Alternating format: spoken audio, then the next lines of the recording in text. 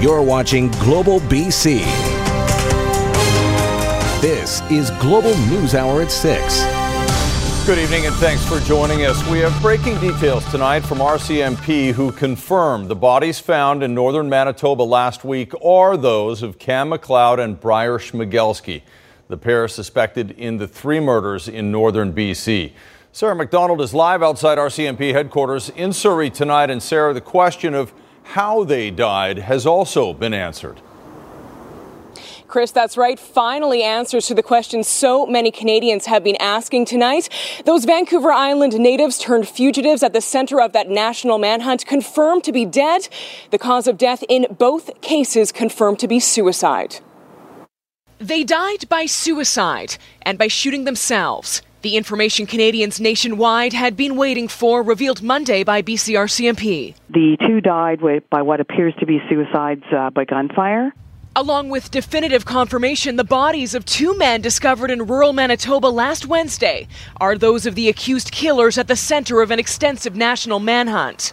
Briar Schmigelski and Cam McLeod, who by now would both be 19 years old, dying by their own hands, though it's unclear exactly when. While both individuals were deceased for a number of days before they were found, the exact time and date of their deaths is still not known. Manitoba's medical examiner only able to determine the men were likely alive for days after the discovery of their burnt-out getaway vehicle some 8 kilometers from where they died, likely days before their bodies were discovered. Each body accompanied by a firearm. It hurts a lot. He was my only child.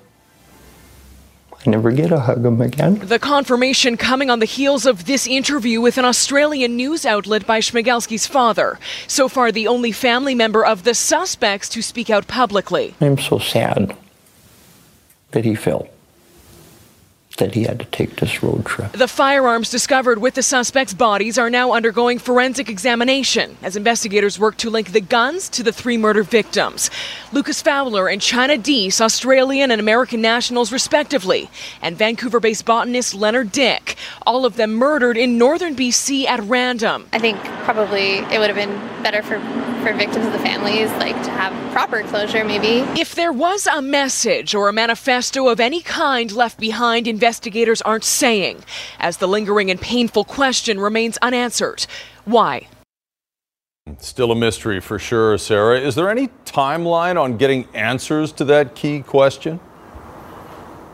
Well, investigators say it could be weeks at this point until the public is updated on this case again. Of course, as we know, those firearms and other items belonging to the suspects recovered near their bodies will hold crucial clues in this investigation going forward. There will be closure in some respects if those firearms that killed Schmigelski and McLeod can be definitively linked to all 3 murder victims, though RCMP say, Chris, it is possible we may never know the motive behind these senseless murders. That would be agonizing for the families, for sure. Sarah McDonald for us tonight. Thank you, Sarah.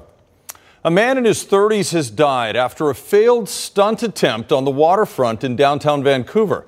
It happened near the new convention center last night in front of shocked onlookers, and that's where we find our Tanya Beja. She's there with more information about what he was attempting. Tanya.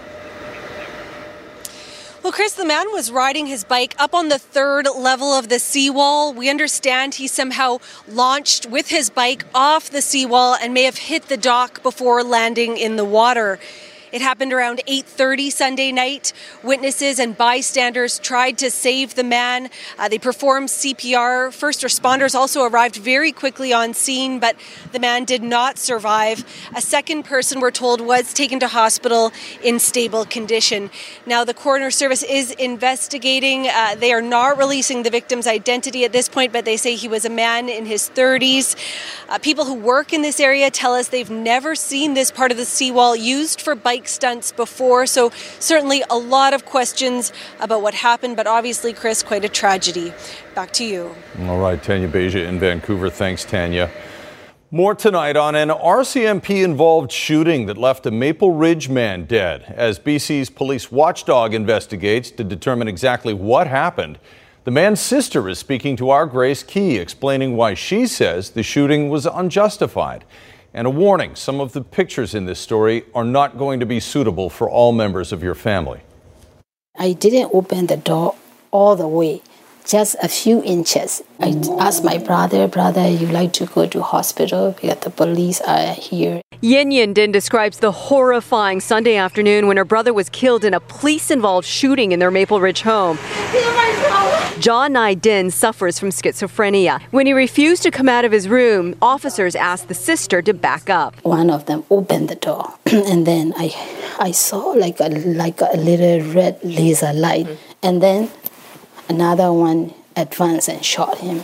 Bang, bang, bang. One neighbor says an officer was clearly distraught. One of the policemen was clearly upset, very upset, and I guess he was moved off to the side. A conducted energy weapon was unsuccessfully used and another officer fired a gun. It appears the brother might have thrown an exercise weight at officers and police say he had a knife. But Yin Yin says she only saw him sitting on his chair scooping sugar into a jar. This one is open, this one is open, and he was scooping the sugar and then into it like this. Nothing was going on, and he was in his room. He was not a knife-yielding person on the street harming somebody. The Independent Investigations Office, the police watchdog group, is now investigating. Whether the affected person was armed, and if so, what the weapon was, and what role, if any, it played in this matter, of course, are key questions in our investigation. I miss him forever, I will try to get justice for him. I want the truth to come out. The IAO has finished collecting evidence at the scene. They'll be interviewing more witnesses and gathering background information. Grace Key, Global News.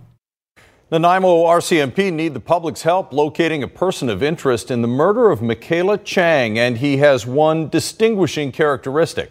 Investigators want to find 59-year-old Stephen Michael Bacon. You can see he has a teardrop tattoo near his left eye. RCMP won't rule out that Bacon might still be in Nanaimo or somewhere else on Vancouver Island, but they also say he could be anywhere and they need help to locate him. Michaela Chang was 16 when she vanished from downtown Nanaimo in March 2017. Her body was later discovered, but where she was found and how she died is still a mystery. Contact your local police or Nanaimo RCMP if you see Bacon anywhere. And more tonight on the suspected sabotage of the Sea to Sky gondola. Early Saturday morning, the gondola's main cable was cut, causing most of the cabins to crash to the ground. Ted Chernecki has more on the effort to get the attraction back up and running and the fallout. Since opening in May 2014, the Sea to Sky gondola has been very popular. But this morning it remains closed indefinitely, and more than 200 employees are out of a job. Well, this very much is a crime scene right now as the RCMP continues to investigate what it is calling an act of vandalism. But an act of vandalism that could cost millions of dollars in lost revenue and repair work. There are questions swirling around town today about what would be the motive. Yeah, immediately upon receiving the news yesterday, we reached out to the North Shore Mountains, Whistler Blackcomb, and other tourist entities to just let them know about the incident. Police say this is just a standard precaution and they don't believe other gondolas have been targeted. Meanwhile, up to 10 weddings have been booked atop the mountain in August and September, and now special event organizers are scrambling to find alternative locations. We're pretty devastated by the incident. We're here at Needle Lake Lodge right now. They've kindly offered to work with us on one of our weddings, and then Whistler Blackcomb as well, so we're working through it. Local shop owners in Squamish say they expect to feel the impact of a prolonged closure. We have had calls from brides already panicked about where are they going to move their weddings to, what are they going to do about that, and as well as just any potential weddings we could have had up there. The Sea to Sky gondola has always been controversial because of how Parkland had to be rezoned to accommodate a for-profit enterprise. And even 5 years on, it just might be too successful for some. Yeah, I would still say there's different feelings about it. In a statement, the Sea to Sky gondola owners say 18 to 20 of the cabins will have to be replaced, as will that 5.5 centimeter wide cable. Doppelmayr, the Austrian company who designed and built the gondola, did not return calls. Ted Chernecki, Global News. Well, it wasn't open long, but Kitts Beach is closed again due to two swimmers due to high E. coli levels in the water. 2 weeks after it was closed for the same problem, warning signs are going up again. Tests found more than 1,700 E. coli per 100 milliliters of water. That's far in excess of the safe limit, about 400 E. coli. Health officials warn anyone exposed to that level of bacteria has a good chance of getting a gastrointestinal illness, a skin rash, eye infection, or all three. Stay out of the water. The second largest ride-hailing company in the world is hoping to be rolling on Metro Vancouver roads come this fall. Lyft is confirming today it's applying to operate here, despite the requirement drivers have a Class 4 license. But as Richard Zussman explains, the decision isn't good news for everyone in the province. All these cars, cabs and buses are about to get some company on Metro Vancouver's roads. We're really excited today to bring this promise of positive change for all British Columbians. Lyft currently operates all across the United States, but in Canada, they are only on the road in the Greater Toronto Area and Ottawa. This is a challenging environment to work in. We don't operate in any other region that has this strict a licensing requirement. That requirement is that all ride-sharing drivers must hold commercial Class 4 licenses. The company was even threatening to not operate at all in BC because of that rule. But the provincial government says this decision shows BC's rules aren't as flawed as critics want you to believe. And we believe that we've taken a balanced and fair approach to the regulatory regime, and Lyft's decision to operate here in BC speaks to that. Lyft is optimistic they will be able to find enough drivers in Metro Vancouver. And although this may change, for now, they will not be operating in Kamloops, Kelowna, and here in the provincial capital. You're going to be catering to the Vancouver market, which is most lucrative, but it doesn't mean that the suburbs of Vancouver, the outer suburbs, are going to get the same type of service, or for that matter, those living in area code 250.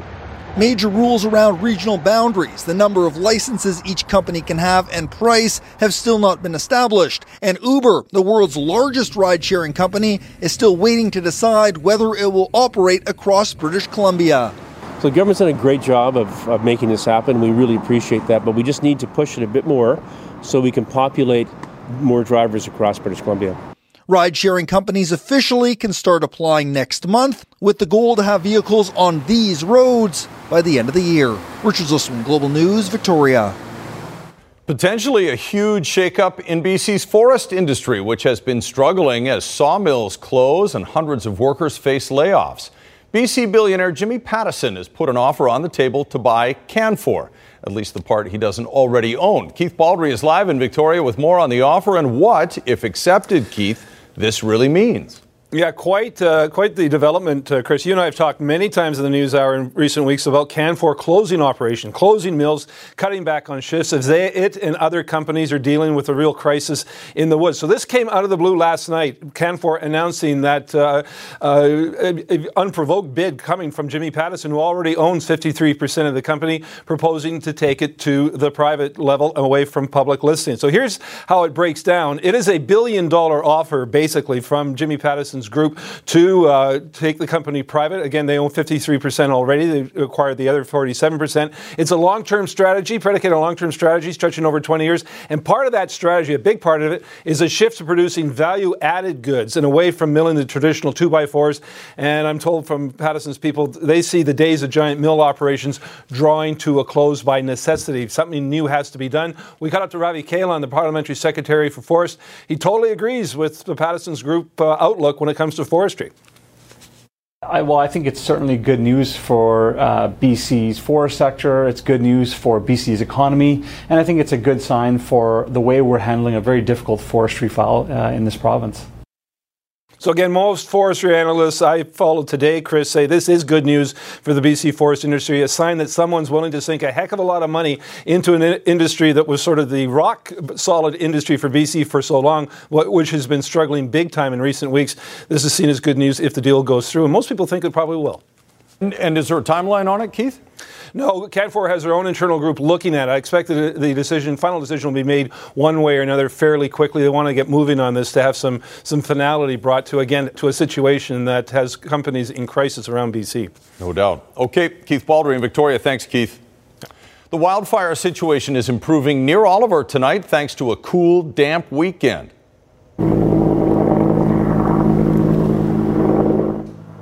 The Eagle Bluff fire grew very little over the past 48 hours, and where it did, it was mostly due to backburning. Right now, it's 2,600 hectares, but within those lines, fire behavior is now minimal, and it's only expected to flare up when crews are using fire to fight fire.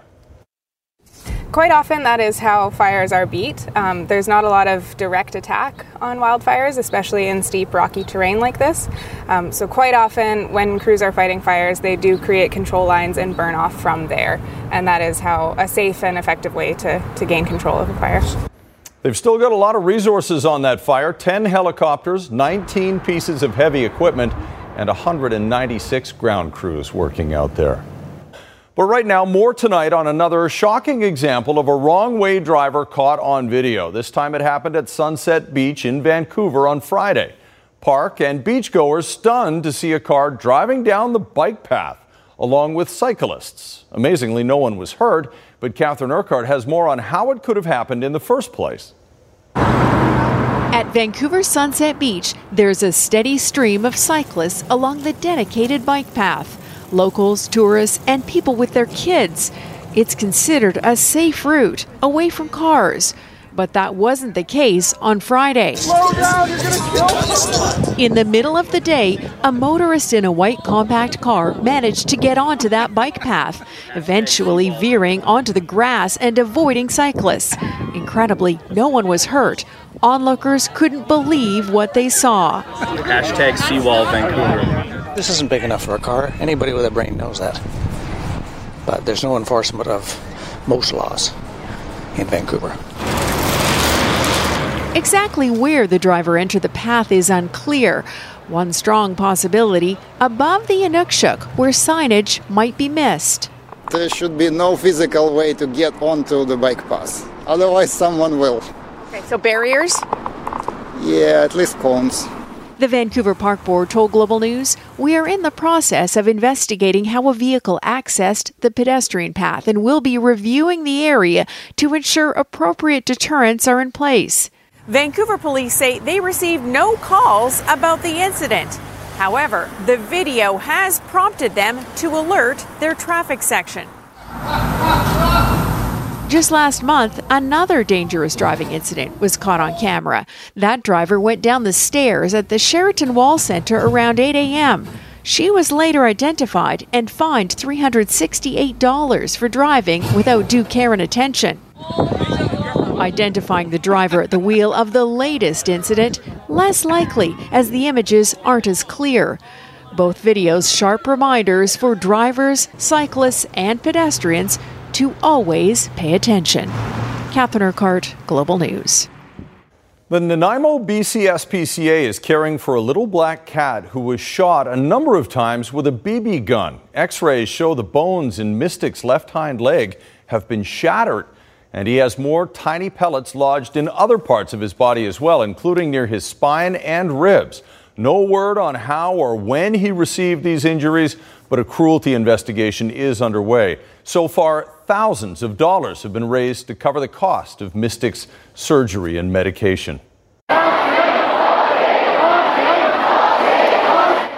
Authorities were forced to shut down Hong Kong International Airport today and cancel dozens of flights. A massive crowd of pro-democracy protesters flooded the main terminal. Though the demonstration remained peaceful, passengers were told to leave the airport for their own safety. Now, that protest was unsettling for passengers flying through Hong Kong to YVR, many of them happy to make it out before the shutdown. Kylie Stanton has more. One of the busiest airports in the world ground to a halt as thousands of pro-democracy demonstrators occupy Hong Kong International's main terminal, forcing a complete shutdown. It's very frustrating and scary for some people. The goal here is peaceful disruption, but with more than 100 flights canceled and arrivals put on hold, travelers are scrambling to find a way out. No service at all. We try to talk to the people who are working, but no one just left us hanging there. So far, there hasn't been any violence here, but that's what's driving this sit-in. Over the weekend, batons and projectiles were used inside one of the city's mass transit systems. In one case, officers reportedly hit a woman in the eye with beanbag pellets. The protesters are repeatedly being called and treated like cockroaches by the police. So our operation basically is targeting and violent writer. No extradition! Demonstrations were originally sparked by a proposed bill that would have allowed China to extradite people in Hong Kong to face criminal charges. The protests have since evolved, and there doesn't appear to be an end in sight. The situation is getting worse. The reason is the government ignore all the action of the Hong Kong people, and the young people feel they do not have anything to lose. Canada's Prime Minister now weighing in on the tensions. We are calling for peace, for order, for dialogue. Those lucky enough to make it out arrive in Vancouver, saying they played it safe. It's just too dangerous outside. But many others are still waiting. Air Canada is monitoring the situation closely for further cancellations. The next possible flight to Vancouver is scheduled for Tuesday. Kylie Stanton, Global News.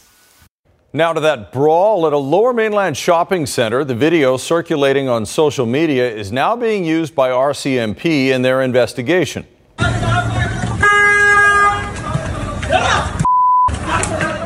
A large fight breaks out outside the Strawberry Hill Shopping Mall over the weekend. Newton area officers have spoken to a number of businesses and residents in the area concerned about the violence.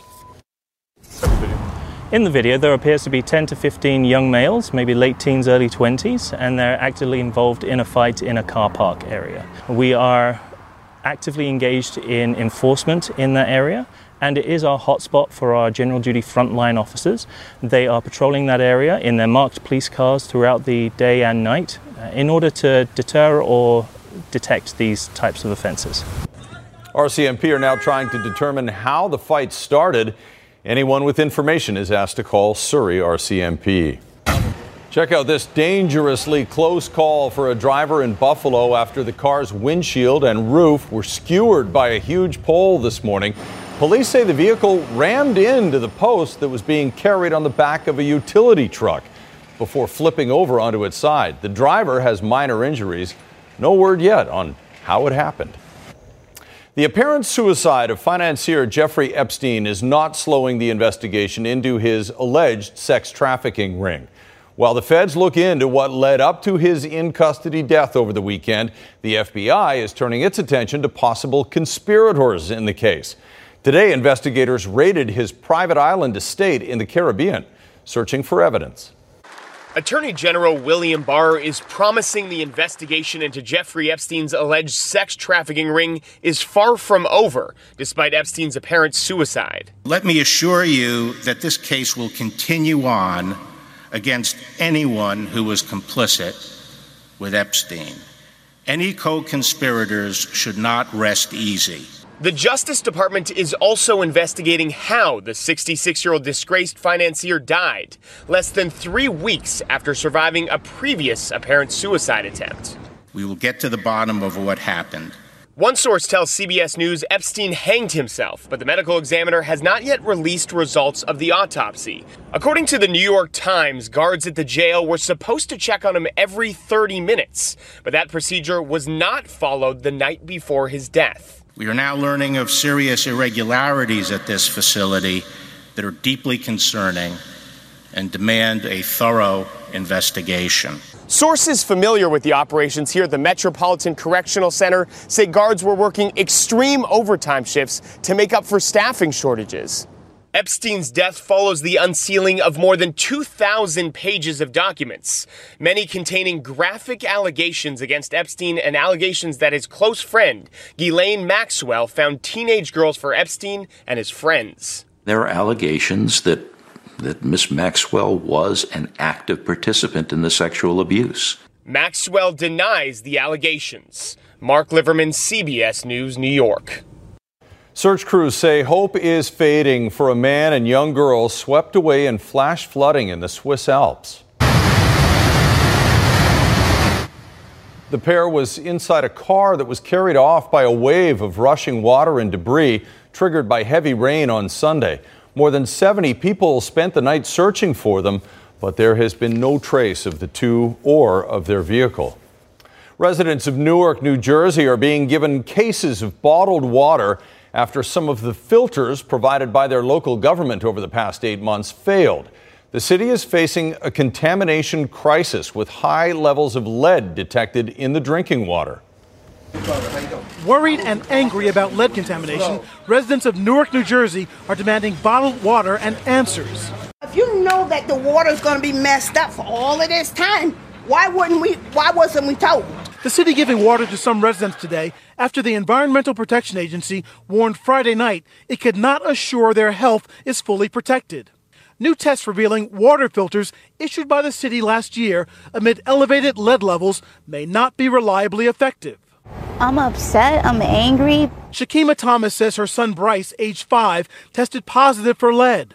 I'm concerned that his brain might not be able to think past a certain point. While she admits she can't prove a connection, experts say no level of lead in water is safe. The issue exploding in 2016 when lead was discovered in the water in 30 school buildings. The water in Newark is safe and drinkable. Residents were skeptical then, too, some now drawing comparisons to the crisis in Flint, Michigan. Late today, the city said testing will continue and that out of an abundance of caution, the city is notifying residents that some filters may not be working as expected. The mayor has urged residents to let their water run for 5 minutes before using it. Yvette Jordan says her home tested 3 times the federal limit for lead. She leads a group of residents suing the city. As an educator, as a parent, as a wife, as a resident of Newark, I'm extremely upset. Tonight, residents of an American city worried about what's in the water. Tonight, city officials insist the tests show the lead problem is not that widespread, but it's still unclear how much longer some residents of this largely African-American city will need bottled water. A rare sight down under where they are in the grips of unseasonably cold weather. Call it the Blizzard of Oz. A passing driver capturing this incredible video of a mob of kangaroos, sometimes called a troop of kangaroos, leaping across a snow-covered field. Over the weekend, an Antarctic front swept over the southeastern parts of the country, triggering severe weather and snowfall warnings. Wild sight. No. Sorry, hey. It's okay. It's all right. Come in. There you go. And a fawn, probably not a fan of footy after getting stuck in a soccer net. On Saturday, the Howard County Police Department in Central Maryland shared this video of one of its officers helping untangle and free the young deer. The animal, as it turns out, was not hurt and scrambled away. In Health Matters tonight, how much time are you spending staring at screens? While doctors have established some of the short-term impacts like sleep issues, blurry vision, and headaches, there are still questions about how a screen's blue light affects your health long-term. They are studying the toll it takes on retinal cells deep within the eyes. Optometrists suggest limiting daily screen time to reduce the risk of vision loss, especially for children. And just by taking breaks, like every 20 or 30 minutes for about 20 seconds and looking as far away as you can, blinking your eyes and just getting away from the electronics is the best thing you can do. You're watching Global News Hour at 6. Ever wonder what happens to all the hair clippings at your salon? Well, we'll show you what one enterprising hairstylist does with it right after the forecast. It's coming up right now with Yvonne Shell in for Christy. It really is amazing. I can't wait to see it. And yeah, a return to summer is what it felt like this afternoon. Yes, for many areas, especially across Metro Vancouver, the South Coast, and it is going to push in towards the interior for tomorrow onwards, and I'll have more on the numbers. It is going to warm up, and I'll show you that in just a moment. A beautiful shot overlooking the North Shore Mountains this evening. We've managed to see some breaks out there. Temperatures up to 23 degrees. We've got a light westerly wind at 6 kilometers per hour. It's our We Love Water campaign where we have tips on how you can save water. Tonight's question is, a quarter of our daily water usage inside our homes comes from toilets, showers, dishwashers, or leaks. I'll have that answer coming up after the forecast. Our numbers today away from the water with the Humidex. It was feeling warmer, 25 for areas near Abbotsford, and inland for the island today bumping up to 24 degrees. The interior pushing closer to 30 degrees for areas near Soyuz, Kamloops up to 27, and the low 20s least for the northeastern corners. Now, here's a glance what we're still seeing some active weather across the central interior. So we still have a few thunderstorms isolated across the area, and it'll be similar once again tomorrow before we anticipate some breaks.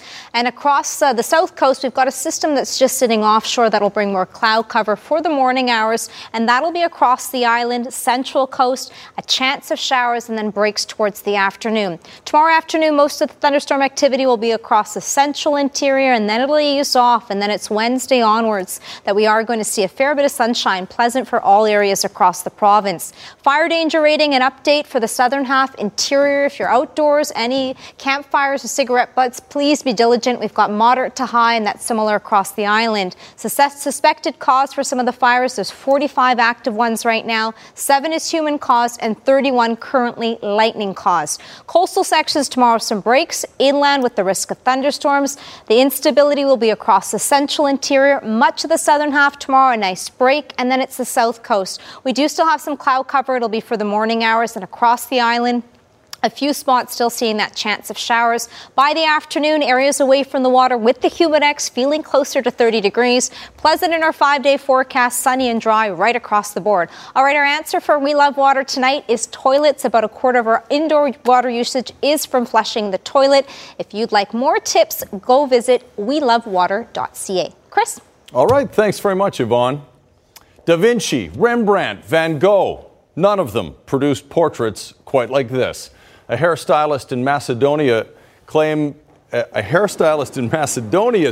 to fame is artwork made out of hair. She uses clippings from her clients to create celebrity likenesses on the floor of the salon. She's been posting the images on social media and developed quite a following online. And when she feels another moment of inspiration, she simply pulls out the hairdryer to blow the cuttings away and does a new one. Pretty cool. What's that? Eminem? Looks like Eminem. Blue eyes as well. There's a couple of extra details in there. Somebody had blue hair? Could be. Yeah, that's true. Yeah. All right. A lot of momentum for Canadian tennis right now after what happened at the Rogers Cup. Yeah, and Felix Auger-Aliassime is moving up the rankings. I know Shapovalov's been a bit off this year. Milos Raonic is still around. Because I always thought Raonic was unlucky. He sort of came up when, they're still there. The Nadals and the Federers and the Djokovic's and even Andy Murray for a while. Okay, to the rest of the world, what's happening with Canadian tennis is a huge surprise. And in many ways, it's surprising us as well. The world thinks of this country as the hockey nation, the wizards of winter sports. But right now, Canadian tennis is going through a generational moment. Young players moving up the rankings, along with a few veterans who've already made their mark but are still out there challenging, like the aforementioned Milos Raonic. And yesterday's win, albeit through Serena Williams' injury by Bianca Andreescu at the Rogers Cup, only makes the tennis world show more love to the home and native land. And with the Odlum Brown Vancouver Open at Hollyburn this week, a few of those Canadians have a chance to bask in the glow of what's been happening. The 19-year-old is the first Canadian lady to win in Canada. Bianca Andreescu, Felix Auger-Aliassime, and Denis Shapovalov have pushed Canadian tennis further along the path blazed in recent years by the likes of Milos Raonic, Vasek Pospisil, and Jeannie Bouchard. We're in a golden age of Canadian tennis right now, and to see the growth over the last 5 years or so has been really amazing. Yeah, I think the sky's the limit, to be honest, especially now you see with these young guys in Bianca and Amanda now and Felix and Dennis. I mean, sky's the limit. Part of the reason is the work of Tennis Canada. They played a big role in developing both Auger-Aliassime and Andreescu. About 15 years ago, the organization decided instead of spreading money around to a bunch of players, they'd concentrate the funds on only the most talented and most dedicated, like they've done with Leila Annie Fernandez, who is the French Open Junior Girls champion this year. Without them, I wouldn't be traveling a lot to Europe or even to Asia, so thanks to them, I'm able to bring my ranking higher and higher, so hopefully everything goes well, and I'm hoping that they get to help other junior players too. We're in an amazing generation right now, and I think a lot of Canadian fans and stuff also have to realize how fortunate they are. For the Dennis and Felix and Bianca generation, what they're doing is unbelievable. And, I'm not going to say it's once in a lifetime, but that kind of generation is it doesn't happen very often. So they're Canadian tennis fans are very fortunate right now. The BC Lions season has gone more sideways than the head coach's hat. But today they reached into last year that helped them on the defense this year by making a trade with Toronto to get back defensive lineman Sean Lemon. They gave the Argos defensive lineman Devon Coleman. It's a shake-up move, really. The Lions have been awful in many respects, but one of the things they've been awful at is getting to the opposing quarterback. Only 7 sacks in 8 games. Last year, Lemon had 10 sacks in 13 games with BC. He left the Lions when they didn't re-sign him. He went to Toronto as a free agent. Hasn't had a great season with the Argos so far. So as we said, this is a move where the Lions hope that for whatever reason, when Lemon wears orange, he's much better at sacking quarterbacks. The Lions are in Winnipeg for a game on Thursday after another Twilight Zone loss to Hamilton on the weekend. In that game, Mike Riley hurt his ankle, but he kept on playing. He was practicing today, so it looks like he will be the starting quarterback for BC in that game against the Blue Bombers. Now, we aren't sure if the Vancouver Canucks will ever retire Roberto Luongo's number. Maybe there's a better chance he goes in the Ring of Honor. But Florida is going to retire his number for sure. They announced that today. Luongo's number 1 will be officially sent to the rafters in Miami on March 7th when the Panthers host Montreal, which of course is Luongo's hometown. Third all-time in wins with 489, a large number of them with the Vancouver Canucks, but he did play the bulk of his career in Florida, and he's just as popular in Miami as he was in Vancouver. He owns pretty much all the Panthers' goaltending records, and he will be the first Florida Panther to have his number retired. People going into Yankee Stadium, balls going out of Yankee Stadium. Didi Gregorius, Yankees, Orioles, first of 2 in New York. That's a 3-run shot, 4-1 for New York. Ladner's James Paxton on the mound today. Had a rough July. Better in August. Swing and a miss. He took the win today. His second straight. He now has 7. Cameron Maybin, another home run. The Yankees had 4 in this game. They've been pounding the Orioles in games this year. 8-5 the final, and Paxton is now 7-6. There you go. All right. Thanks very much, Squire. Coming up on ET Canada, Jennifer Aniston and Reese Witherspoon take on morning TV, and we have your first look. Plus, Cate Blanchett is so bored of her life, she leaves her family. It's our movie preview of Where'd You Go, Bernadette? That's coming up at 7 right after the news hour. But for now, it's back to you, Chris. Awesome. Thanks very much, Cheryl. Well, with less than a year until the next Summer Olympics in Tokyo, gymnast Simone Biles is putting her competitors on notice, reminding them yet again why she's at the top of her sport. The young phenom winning her 6th national all-around title over the weekend, pulling off not 1, but 2 history-making moves in 2 different events. She is something else, once in a lifetime. Simone Biles triumphant again, soaring to a 6th national gymnastics title, a feat not achieved by a woman in 67 years. I feel like each one gets better and better because it's like the 5th and then the 6th, and so it just keeps getting more exciting. The 22-year-old's unmatched skills on display over 2 nights of intense competition. Biles landing an astounding triple-double during her floor exercise. Just keep making history, Simone Biles. An explosion of precision and power that included 2 flips and 3 twists, a feat never accomplished by a woman before. And on the balance beam, another unprecedented move. A double-double dismount, 2 twists, 2 flips. Just last week before the competition, an emotional Biles taking aim at the sport, blasting USA Gymnastics for enabling former team Dr. Larry Nassar to abuse her and potentially hundreds of other young athletes. They couldn't do one damn job. You had one job. You literally had one job, and you couldn't protect us. The head of USAG responding during last night's competition. This organization has let down many people, including Simone, and historically the organization has silenced gymnasts, and that time is no more. The 6-time national champion moving her sport forward, both on and off the mat. It's astonishing what she is capable of doing with her body, and the extra mat they have to put out on the already soft floor to protect her. She could probably run You could see somebody in the 20th row having popcorn and think to myself, I'd like to have that popcorn. Run, jump, do about 3 flips, and end up in the seat right beside the person. Fly right up there. She might be the only person Yvonne towers over. Yeah. Let's get the last word on weather before we go here. We are looking at another warm day tomorrow. We will see a mix of sun and cloud, and then it really brightens up for Wednesday, Thursday. Keep in mind, areas away from the water with the humidex tomorrow feel into the 30s, so it's going to be summer-like over the next 5 days. All right, looks good. I can tell you height is overrated. Yeah. Anyway, thanks very much for watching. Have a great night. Yeah. Try me for a while.